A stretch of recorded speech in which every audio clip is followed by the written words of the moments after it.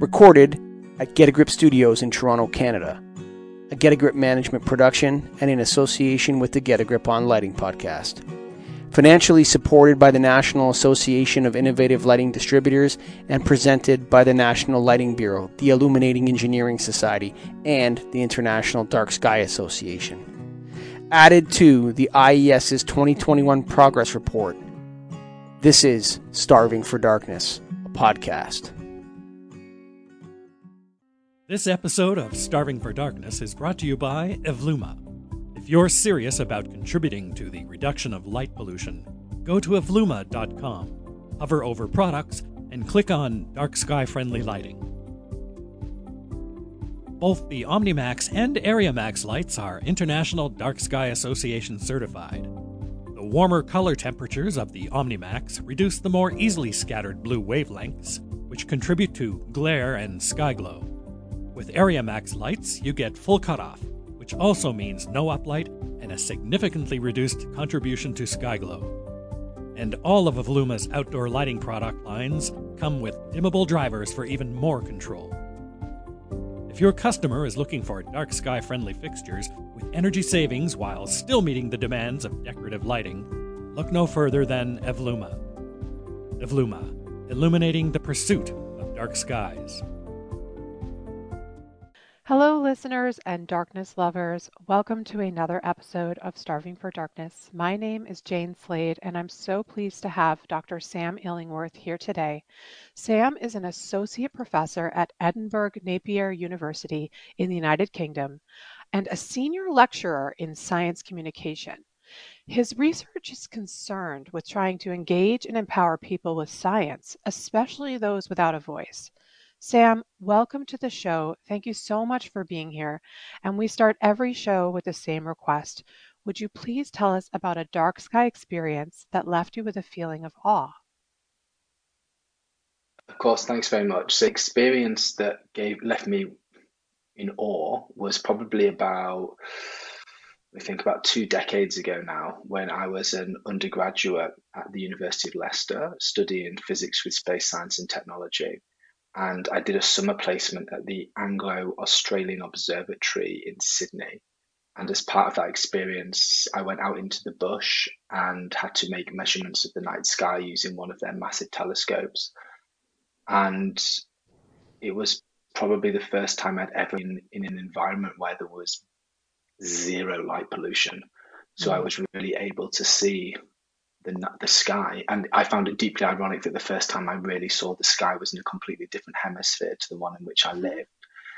But yeah, that was really transformative for me, and if I close my eyes I can kind of picture it now. So yeah, that was very awe-inspiring for me.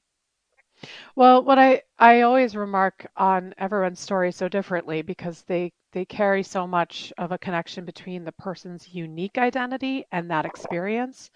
But what gets me about your story is that it's crystal clear for you, something that happened 2 decades ago.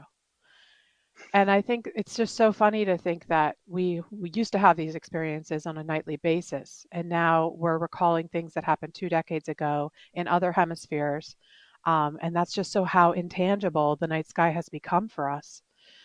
So I have to say, Sam, I think we share quite a few bones in our body because I also adore poetry. I think it is such a massively important form of human communication, untethered from prose, and it's just such a heart-driven exercise. And so your work is so interesting to me because you straddle the line of science and art and poetry. So you're an expert in using poetry to develop a dialogue between scientists and non-scientists. Can you explain your avenue of bringing these two worlds together? Yeah, of course. There's different ways in which we can do that. I think one of the ways that's probably the most interesting for me is how we can create two-way conversations between scientists and non-scientists using poetry. So specifically with the dark sky in mind, let's imagine that we're wanting to engage with a community who are non-scientists, but that want to live somewhere that has a visible night sky in the evening. Now, those people that are non-scientists are still experts and they have lots of knowledge and experience and needs that don't only need to be met, but which can also be used to help develop innovative solutions for how to get a real dark sky in the evenings. So it's really imperative for scientists to work with those non-scientists, to listen to those voices. But the problem is that when we bring together scientists and non-scientists, what can happen is we can establish what I call a hierarchy of intellect. So this idea that non-scientists feel, oh God, I've not got 20 letters after my name. I'm not qualified to talk on this. They're 100% qualified to talk on this subject. They're a human member of the human race.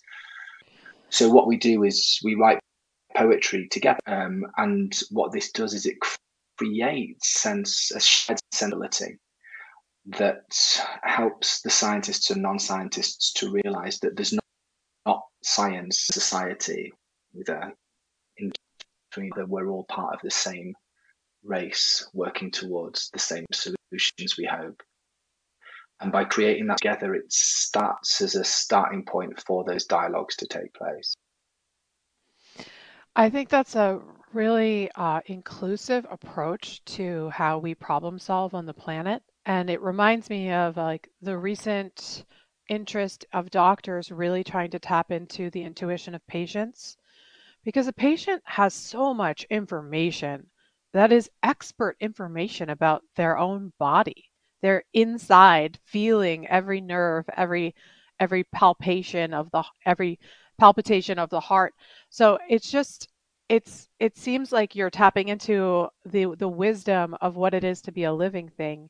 And actually just yesterday we recorded with Gail Walker, who's doing light pollution advocacy on the island of Nantucket. And I gently reminded her that she too is an expert, because we all have this right of access to the night sky. And so I think I love the de-hierarchicalization that you're kind of bringing into this conversation. And so you recently wrote this poem. I'll read it. It says, "The earth tries to sleep, casting off the shadows of a distant star. Beneath the tattered veil of graying night. Behind thinning eyelids, the atmosphere erupts, burning with the embers of ferocious solid states. Cloaked in filthy luster, these irradiating irritations avoid detection from aging, weary eyes, ever-present emitters in the clear light of never-ending day." And in your write up about this poem, you actually said that the inability for the satellites to fully detect all of the emitted light suggests that the true increase may be as high as 270% across the globe, and even up to 400%. When you came across this information, what was your artistic process of wanting to get this message out, create impact through the avenue of poetry? That's a really good question. So I guess the previous example I gave was about establishing a two-way communication of dialogue between scientists and non-scientists. But sometimes there's still a place for dissemination of knowledge. And so what I do with my blog, which is where you just read that example from, and my podcast, The Poetry of Science, is every week I read a scientific article and write a poem about the research there to try and bring it to new audiences. And the idea is the poem's not didactic. It's not trying to say, and the increase in light pollution was 0.23. That makes me feel incredibly happy. It's not trying to do that. What it's trying to do is just introduce an audience to amazing, scary, strange, fascinating research. So what I do is, in that instance, kind of read the research paper, assimilated the information, wrote a lay summary, and then thought about what are the narratives here that can maybe be used to engage a non-scientific audience with what's incredibly important and scary research. And that's kind of the process through which I go through. Yes, I really relate to that, because I feel I've actually put this book here. It's called The Ecological Consequences of Artificial Night Lighting. It's an incredibly important book. It is a compendium of articles, scientific journals that actually are talking about the impacts of light on wildlife. And I recommend this book to everyone that I present to, but I tell them you are not going to curl up with this book. It's a labor to read it. It's scientific articles that most people don't necessarily have the training to read or be able to read quickly or get through them with any sort of richness at the end. And so I think there is a sort of middle layer of pollinators out there, like yourself, who are actually trying to take this information and get it to be in a more bite-sized, available um, piece of information for people to have and hold. So I think that's super important. And there actually aren't enough people in this interstitial space communicating. What was your original inspiration for how did you arrive at this middle place as like a pollinator of information, of scientific information for the world? Sounds very You could. grandiose, but I guess for me, I've always been really interested in the creative arts as well as science. But certainly in the UK, you're very much driven down a specific route of education. Like you kind of pick your Mhm. subject at 15, 16, and then that's what you study all the way through university. But I was always really interested in theatre and poetry and dance and music and other art. And I guess I've been really fortunate to create an environment in which I'm able to use the creative aspect of personality Mhm. to try to help the voices of others and to bring science to them. So I don't claim to be a brilliant poet or a brilliant scientist, but rather what I think I have is an ability to use of one discipline to help others to interpret it in another way. Mhm. And so you are actually the founder of Consilience. And I looked up that word because I wasn't too familiar with it. And that is the agreement between the approaches to a topic of different academic subjects, especially science and the humanities. So well named. Um, so you're the founder. And then this is the world's first science and poetry peer-reviewed journal. So you are really taking this middle path between the sciences and the arts. What are you publishing in this journal? So this journal comes out 4 times a year. We have a different issue once a quarter with a different theme, and we try to publish the work of people who are interested in the intersections between science and the arts. But the thing is, with a traditional poetry journal, you kind of submit your work, and then 6 or 7 months later, you find out you've been accepted or you've been rejected with no further communique, which isn't very Mhm. supportive. So, what we try to do with this instead is to use the peer review model of science so that when people submit work, we say, look, it's neither or imperfect at the first step, but let's work together with collaborators to critique and work and your practice. So that's what we do. And, it's kind of blossomed. We have a team of 72 volunteers from six Wow. continents and 14 countries. And I think a lot of the work I do, I'm a white heterosexual cisgendered male who's had every privilege afforded to him.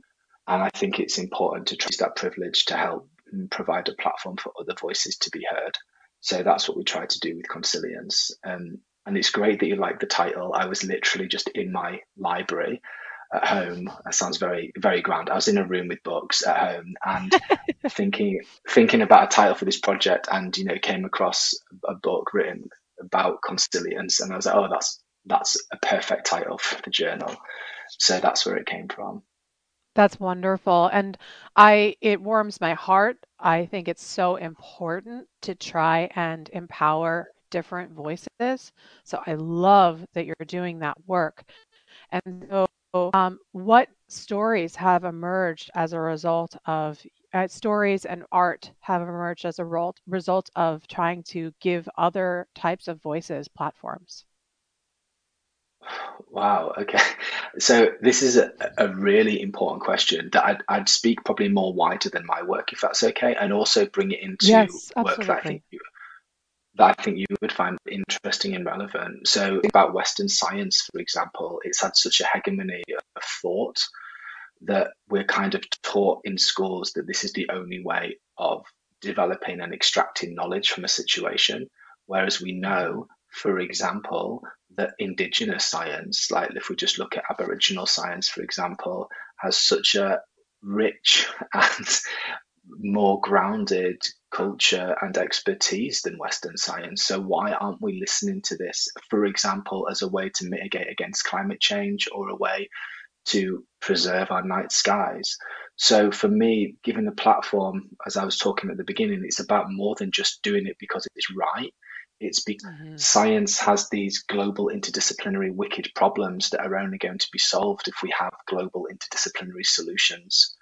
And Western science is a voice in that solution, but it shouldn't be the only voice to do so.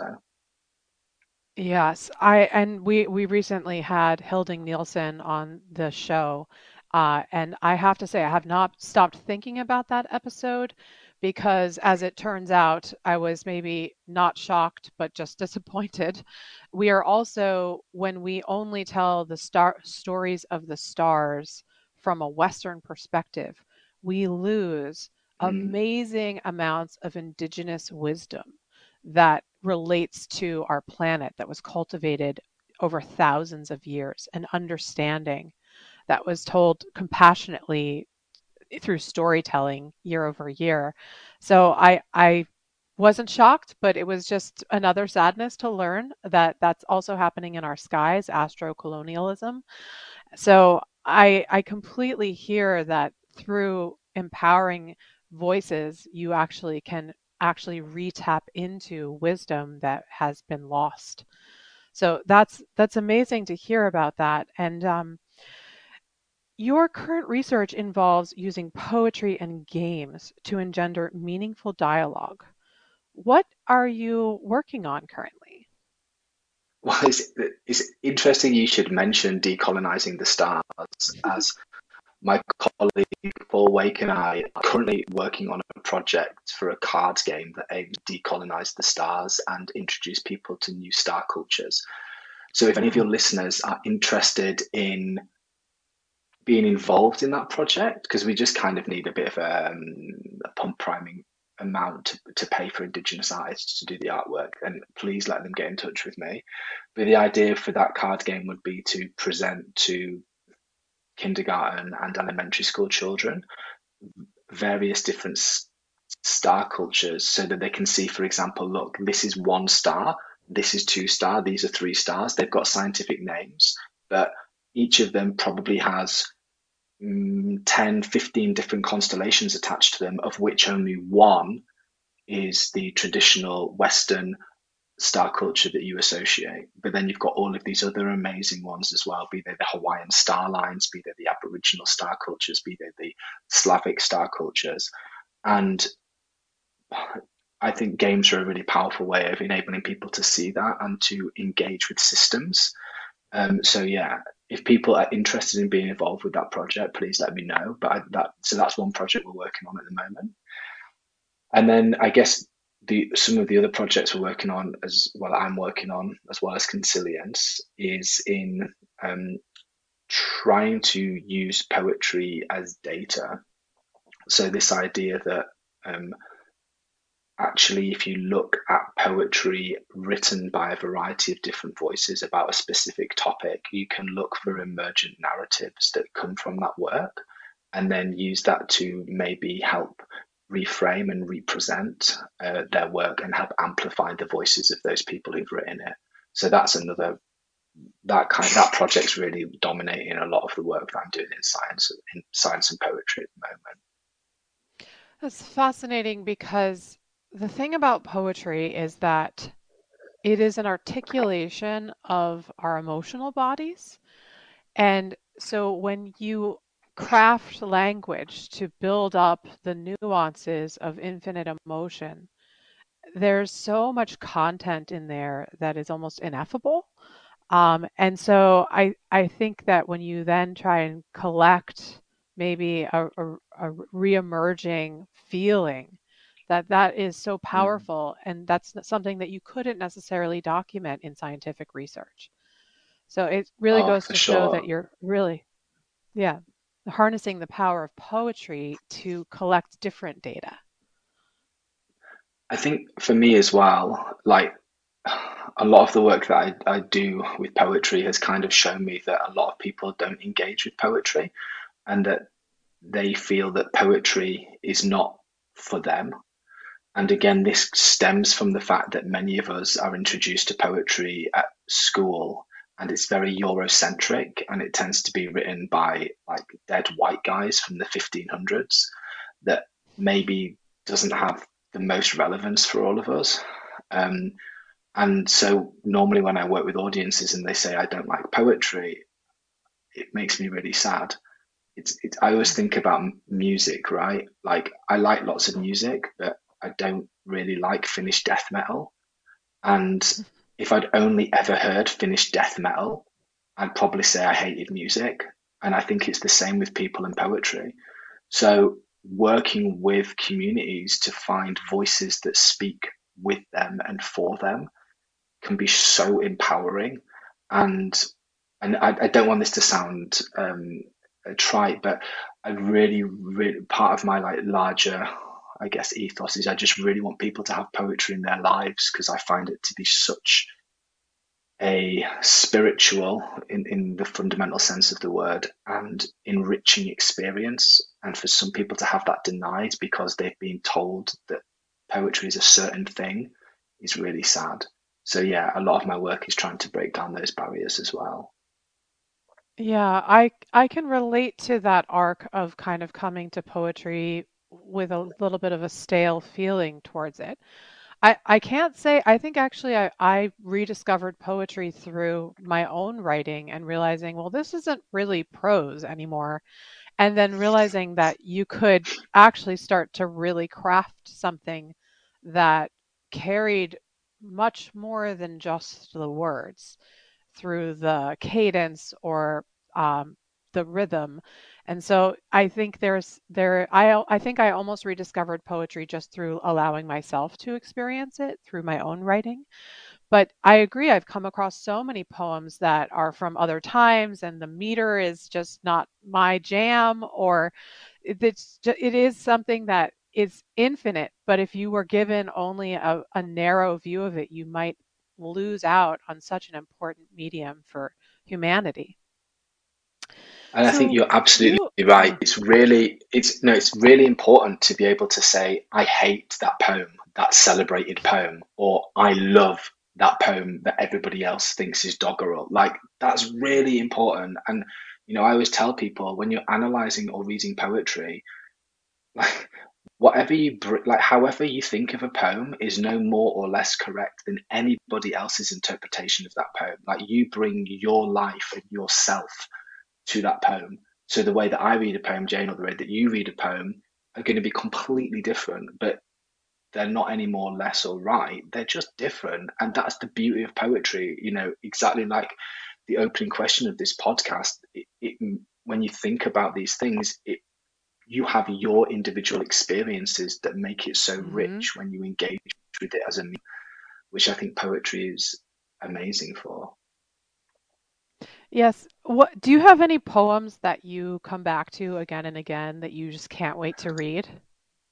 I have like, You got to pull it no, up. no, no, there's one poem I'm just really bad with people's names, but there's one poem that I just love. So it's by Caroline Forchet. It's called The Mhm. Colonel. And it's a prose poem, like however you interpret that, and it's just phenomenal. Like, and again, people listening to this, if you read it and you hate it, that's fine as well. But for me, when I read that poem, I was like, wow, like this is what poetry can do. Like that, and then like Citizen and An American Lyric by Claudia Rankine were kind of just eye-opening examples of what the medium can do and how poetry. So Shelley had this quote, like, and I'm paraphrasing, but basically said that poetry holds a mirror up to society, and like certainly the work of Claudia and others, it it holds a mirror up, but it shows us warts and all. And poetry is incredibly powerful for doing that, for making us look at things that we want to avert our eyes from. So certainly the work of Claudia, yeah, if I had like a thousandth of her talent, I would be very, very happy.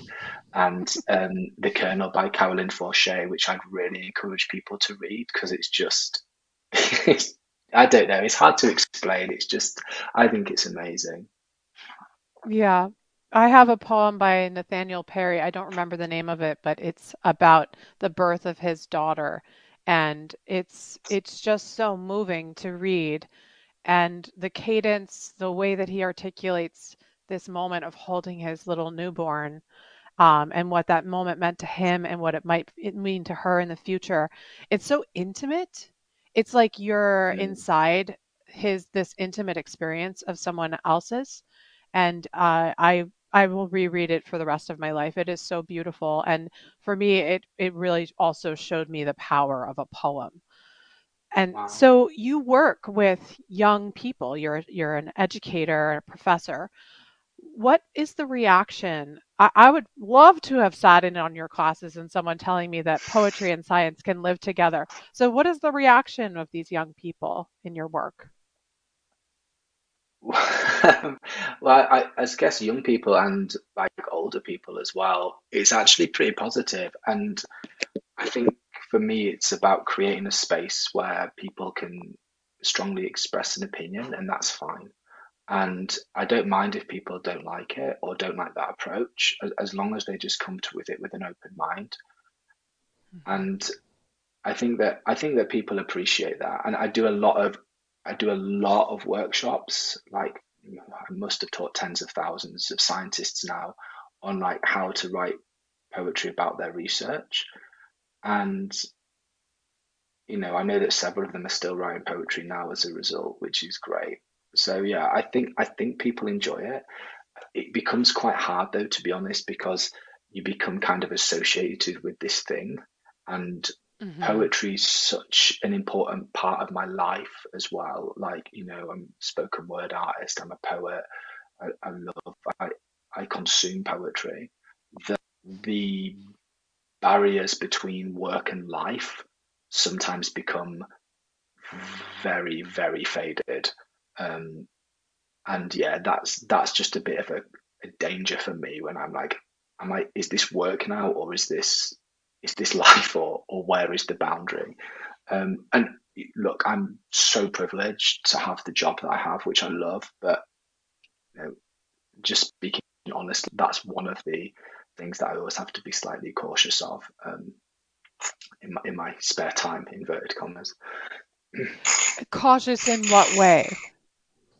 I guess just Th- cautious that it just doesn't eat into everything I do. Like, so, I love poetry and I love games, but I also happen to research poetry and games as well. So at what I point, see. when I'm enjoying a poem or when I'm enjoying a game, am I doing it because I'm enjoying it versus I'm doing it because I feel as though this is related to work? When I read a poem, am I okay to just enjoy it rather than go, oh, that particular line would be a great example of X that I could share with Y audience? Or if I'm playing a game, am I like, oh, this particular cutscene is a fantastic example of how to miscommunicate a particular scientific problem? So having that headspace to like disconnect between them is quite necessary. I mean, it's almost impossible, right? I think that a lot of scientists would say the same thing. Like being a scientist is a huge vocation.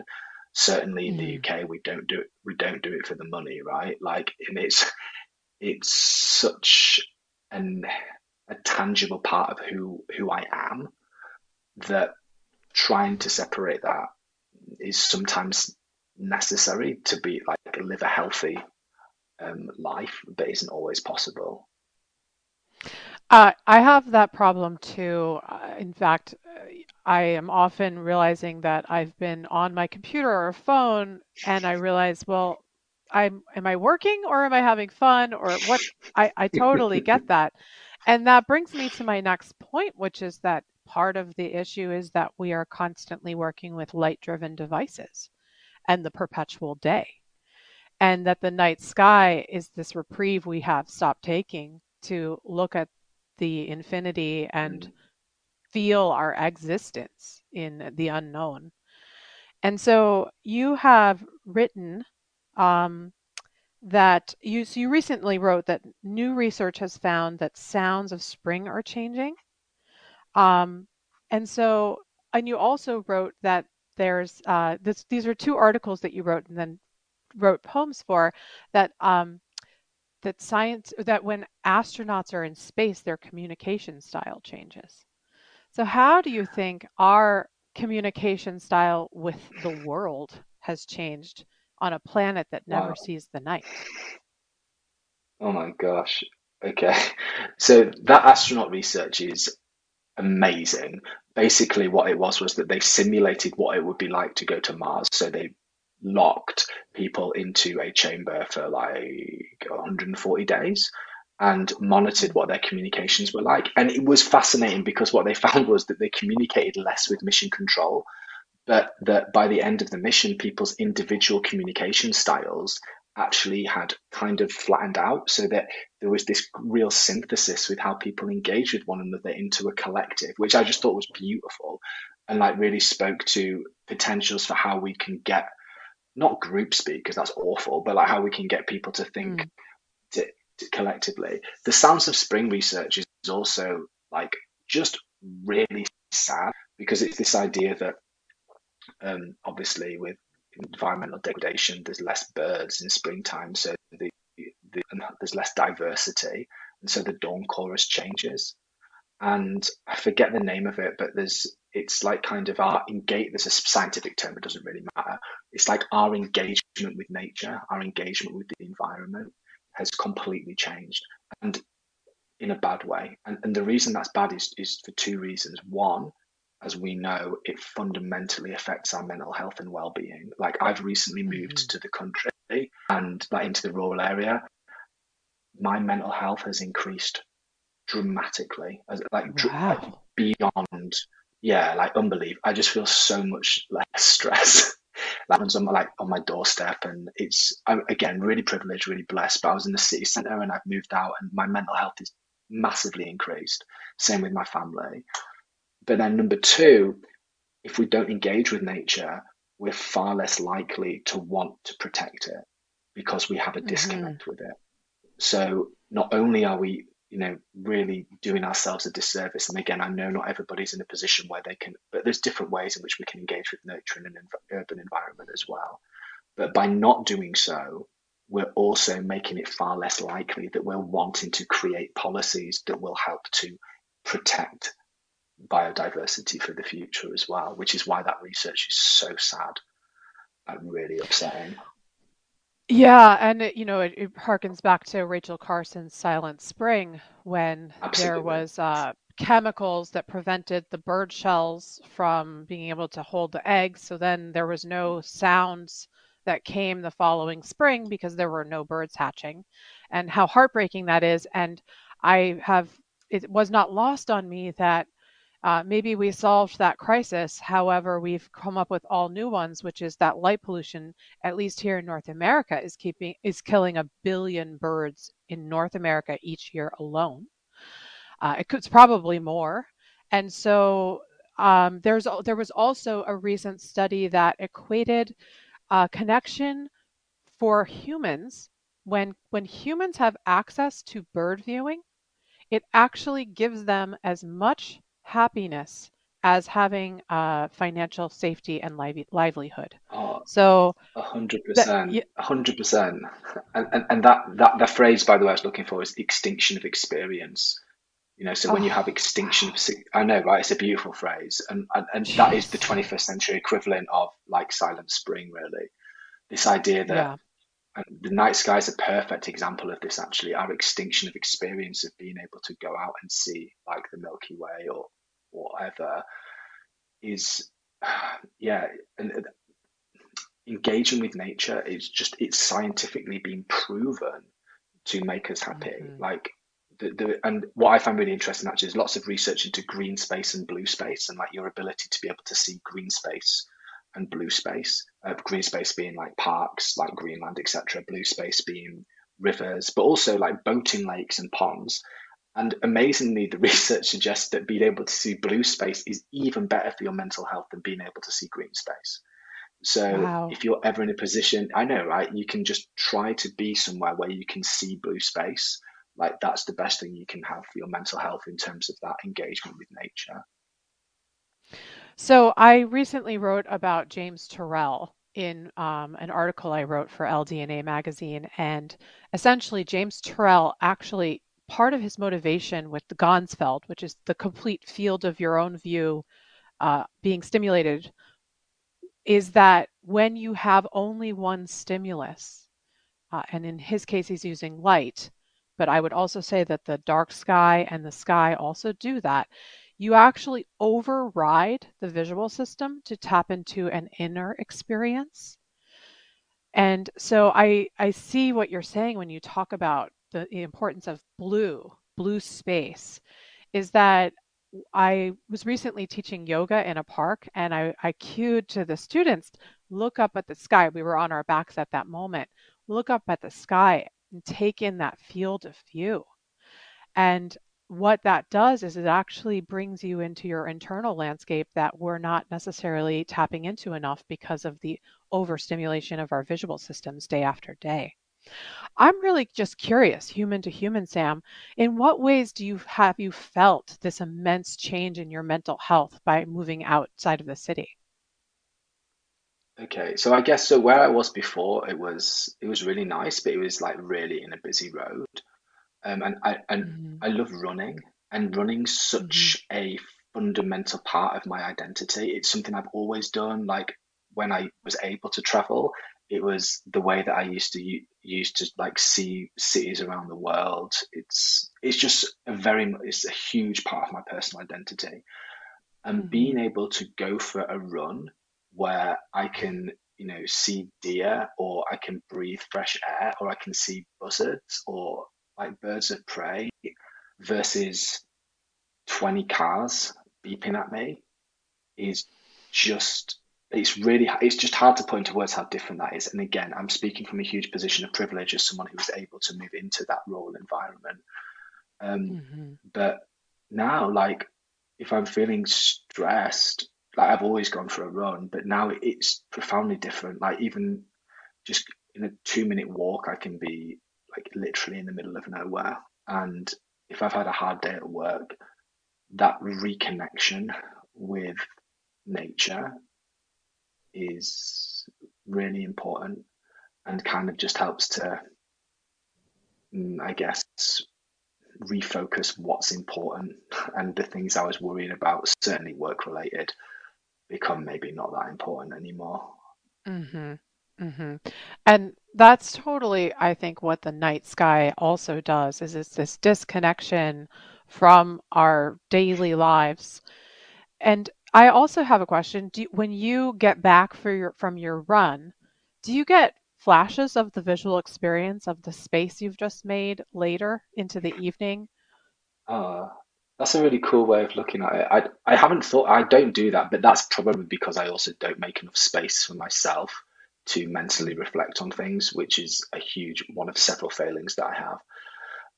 But what I do is I've listened to podcasts recently about incremental gains. And, one of the it's really sad, but one of the incremental gains about running is projecting where you're going to be. So you can work out, let's say I want to try and run like, I don't know, like a sub 19-minute 5K. I'll know that, okay, at this point here, I need to be running at a certain speed in order to do that. And by having that mental projection in the future, again, it's been scientifically proven that that visualization can improve your capabilities as an athlete, amateur or elite. So for me, I have the reverse of what you're saying, really. I have that projection, but for me, it comes before I go on the run rather than Interesting. afterwards. Well, I think it's a different version of the same thing. And when I'm teaching yoga, the second to last posture is actually fetal position. It comes right after shavasana, and then a fetal position is you're curled up on your side. And I always ask my students to take a picture of the space that they just made for themselves, because you've built all this space with breath in your body and in the movement. And now you can actually take a little bit of a memory of it and bring it with you. So but I also see what you're saying too, that in that visualization of the future, it's also bringing you back into the moment with a goal and trajectory. So both are very valuable practices of mindfulness. And I think in general, when we harken back to the subject of this show, we talk about the night sky and that moment of reflection and that distance that you can actually, say you have a small to-do list with lots of problems on it, but then you take in your way that projection into the future, or that projection into this illimitable distance. It does something for our psyches. And I 100%. remember being at I saw Linnea Tillett. She's a wonderful lighting designer, all about conservation and using as little light as possible. And this was years ago. This is really before the dark sky movement had even met the lighting industry. And this was in New York, probably around 2012. She said, if you want to be a better lighting designer, read more poetry. And I wanted to give you that quote because I thought it would mean a lot to you in terms of how you work in trying to empower scientists with poetry to share and That's maybe even awesome. perhaps deepen their work. Have I, you seen I that think as happen? well, yeah, well, what I was going to say is that I think that the night sky and the night sky, ignoring light pollution, I think is the greatest example of a connection to our past that you can ever tangibly see. And the reason I mean this is that when I look at the sky and I see a collection of stars and I'm able to identify them or not, it doesn't matter. And when I look at that star, I know that my ancestors, like going back to the dawn of humankind, have looked at that same Mhm. star. And where else can you have that? Like, you can't have that anywhere else with any other experience. And I just find that so profoundly grounding and important, and like beyond beyond anything, just our connection to our past and to our planet and to our space. That for me, like going back to the topic of this podcast, like that's why having access to the night sky is so important, because when we don't have it, again, I really honestly think we lose a connection to our past. I totally agree. And I have also long believed that the night sky may be just the missing fundamental piece to redirecting climate change. That if everyone had Mm, access to the night sky, I think we'd actually reinvigorate the connection to nature. And in that reinvigoration, we'd be better scientists, better designers, better builders, more compassionate towards wildlife. And that's the other thing. Not only does the night sky connect us to all humans, it connects us to all living things that have absolutely. astronavigated or lived with the natural daylight cycle as we have. It's more connecting than anything, than the internet. It connects all life that has ever lived on the planet. So you, what are some of the favorite stories that have emerged through your work with poetry and science and the impacts that you've seen ripple out? So again, what several workshops always really stick with me. So there's one workshop that we had with a group of people living with severe mental health needs in a very inner city um, region of Manchester in the UK.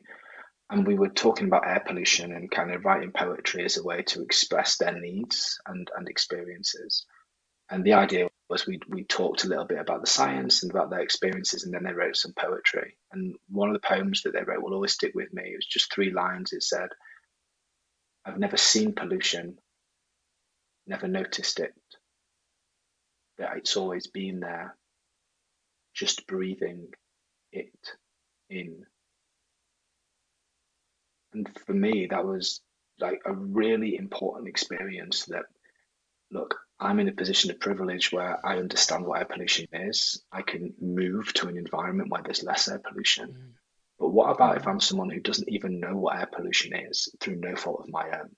And I'm somebody who also probably has one of the lowest actual carbon footprints on the planet as well. Yeah, I'm the one that's being made to pay. And like for me, that Mm. was really important as a demonstration as to why these voices need to be heard in the development of scientific discourse. Yeah, that's heartbreaking to hear someone basically describing the reality that is so profoundly surrounding them that they can barely differentiate it as being anything but just normal, and that's their natural living environment, unfortunately. So, we touched upon earlier how you have the danger of your science, your poetry, and your work and your recreation all merging into this field of interests that you have. But one question I always love asking people is that we have our work in the world, but we also have our art. And so, do you have, I see two guitars in your background. So, are you a musician? Do you have, what are your artistic pursuits? Is that it, musician would be a very loose sense of what I do, but I guess yeah, I music. I like poetry. Obviously, I'm a games designer, um, but I think that poetry is like by far and away the most important. Like it's just always been very important to me. Back from when I Mm. was a teenage singer songwriter in a band, writing incredibly bad poetry and lyrics, through to when I lived in Japan and used poetry as a way of like reflecting on my experiences. And it's yeah, that's I guess exactly what I mean. Coming back to that thing that it's so integral to my persona, um, that it's very difficult for it not to become all encompassing. But in many Mm. ways, that's a great thing. And I would love people to have poetry in their lives as much as I have it in my life. So if you're writing a poem and you hit maybe the flow state, what does that do for your psyche? And what after having achieved a flow state, how do you bring that back to your work? What does it enrich your work with? Okay, that's a really great question. So I'll answer it in another way if that's okay. So Absolutely. I think that poetry is a really, really powerful way of targeting the incubation period. So you know that thing where you're kind of working on a problem and you just can't Mm. get anywhere. So you purposely leave it, walk away, go for a walk, Yes. and then the solution hits you, right? Like you're going into Yeah. bed or into the shower or onto a train and great. That's the incubation period. But it's such a passive way of getting at it. So instead, what I encourage people to do is if you've got a problem, write a poem about that experience. And what that does is it Wow. forces your brain to actively target the incubation period, like subconsciously. So yeah, for all the listeners and for everyone, I would really recommend that. Like when you have a problem in like your personal or professional life, just write a poem about it. And it will just force you to engage with the problem in a different way and to look at it through a new lens and potentially come up with an alternative solution. Part of the reason why I ask this is because I feel like poetry and the night sky are offering very similar medicinal properties for our minds and our processes. And the way that you describe poetry actually reminds me of a practice that I have, which is writing down my dreams. And often in my articulation of trying to capture what this dream means, I realize uh, how much more meaning was in the dream than I could have immediately thought. And so I feel like what you're suggesting is to start to articulate the details of the problem, the nuances of it, and by even just taking your brain and your thread of thought through those details, you'll start to see the solutions emerge. Is that kind of what you're saying? Yeah, I think that's exactly what I'm saying. That's a really nice summary of it. And I think the importance of the night sky is kind of what you're saying about how you have that dangerous slippery slope of you're working, are you not working? Am I going to try to share this? Am I going to try to amplify this? And how we have our outward facing art is very different than the sloppy, messy, raw feelings that we have inside. And I feel like that almost is what the night sky is, because the night sky is it's scary, it's uncertain. And so I feel like that's the messiness that you kind of need as an artist, to not necessarily be decided or have to make a decision. And so I feel like that it may be a sort of a parallel to why you like to keep some of your art for your personal recreation. That's a really nice way of looking at it. I think it's okay to sometimes share that as well, though, right? Like, Yes, like, definitely. and like, and I guess for me, it's really important, like, because it's this idea of not trying to. If I've written a lot of poetry, so I know poetry and I know how poetry works just through practice. And in an environment, if you're trying to encourage people to be poets who's never written before, if you suddenly share something that you know is very good, then that's really not always appropriate. Whereas instead, like showing the workings in your struggles and your naff poetry as well is can be really engaging and like help to show how the process can happen as well. That's so true. And I'm a big believer that you have to get out some really stupid thoughts, like embarrassing thoughts in your process, because they're there in front of this waterfall. And if you don't let those out, the good ones behind it are not going to release as well. And so you have to kind of get the momentum up. But I agree, as a teaching tool, you're right. You don't want to show your polished stuff necessarily to a group full of new people to poetry. So, what's on the horizon for your work? What do you hope to convey through your art of this intersection of poetry and science? Um, I think honestly, it's just to try for everybody to realize that science and poetry can be for them, and that both disciplines have been taken away from so many people for so long, and both disciplines have been defined as being certain things that are really exclusionary. That actually, if you write your dreams down in a journal in a poetic way, you're a poet. If you go and count all of the ladybirds in your back garden and compare it against the day before, you're a scientist. You don't need a Pulitzer Prize or a Nobel Prize or anybody else's definition to tell you what you are or what you aren't. They're just different ways of trying to make sense of the world and the way in which we live. And if I can help some people to understand that both disciplines are absolutely for them, then I would consider my work to be a success. That's beautiful. And I also think in the way that you use poetry, that it's also memory making. In this fleeting world of screens that just have bottlenecks of information, I sit down on my computer, I could go in any direction, and it all then disappears when I change tabs or pages. And so, you'll have this moment where I've read something, but I don't know where I read it, and it's so like fleeting, and you can't keep tabs on it. But when you sit down and you write a poem about an experience, you bring so much more depth and memory to it.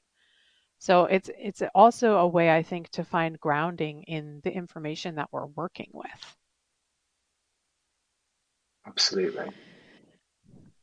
So, is there anything that you want to leave our listeners with in your work or in your Um, thoughts? all I, no, all I'd say is that I would encourage everyone, after having read this podcast, to go outside into the night, Hmm. look up at the sky, wherever you are, and write down some words about that experience. And if you want to share it with other people, including with this podcast, then that would be fantastic. But if you also just want to keep it in a locked drawer somewhere, that's also okay. But I would encourage you to have that experience and to capture it in some way and just to have that as a point to keep going back to. That's beautiful. I had such a pleasure talking to you about this intersection. I also try to inhabit it myself, so it's just been so nice to talk to you about it. Thank you so much for coming on the show. Thank you so much for the opportunity. Look no further for dark sky friendly products than Evluma. Since its first product launch, Evluma has carried one or more International Dark Sky Association certified models. If your customer cares about light pollution, suggest the OmniMax with shielding or the AreaMax with full cutoff to reduce uplight and glare. Evluma, illuminating the pursuit of darkness.